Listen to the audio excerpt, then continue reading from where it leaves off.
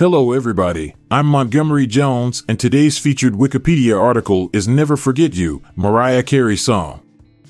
Never Forget You is a song recorded by American singer Mariah Carey for her third studio album, Music Box, released in 1993.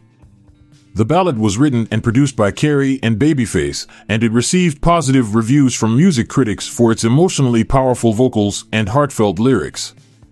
The song was dedicated to Carey's friend and backup singer, David Cole, who passed away during the album's production.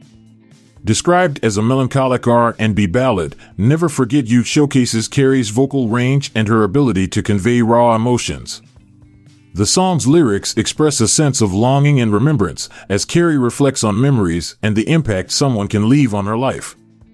The somber piano-driven arrangement, combined with Carey's heartfelt delivery, adds to the emotional depth of the track. Upon its release, Never Forget You received favorable reviews, with critics praising Carey's powerful and emotional vocals. The song reached moderate success on the charts, peaking within the top 50 in various countries.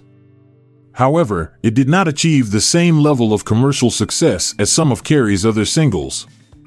The music video for Never Forget You features Carey in a deserted location, surrounded by memories and symbolic objects.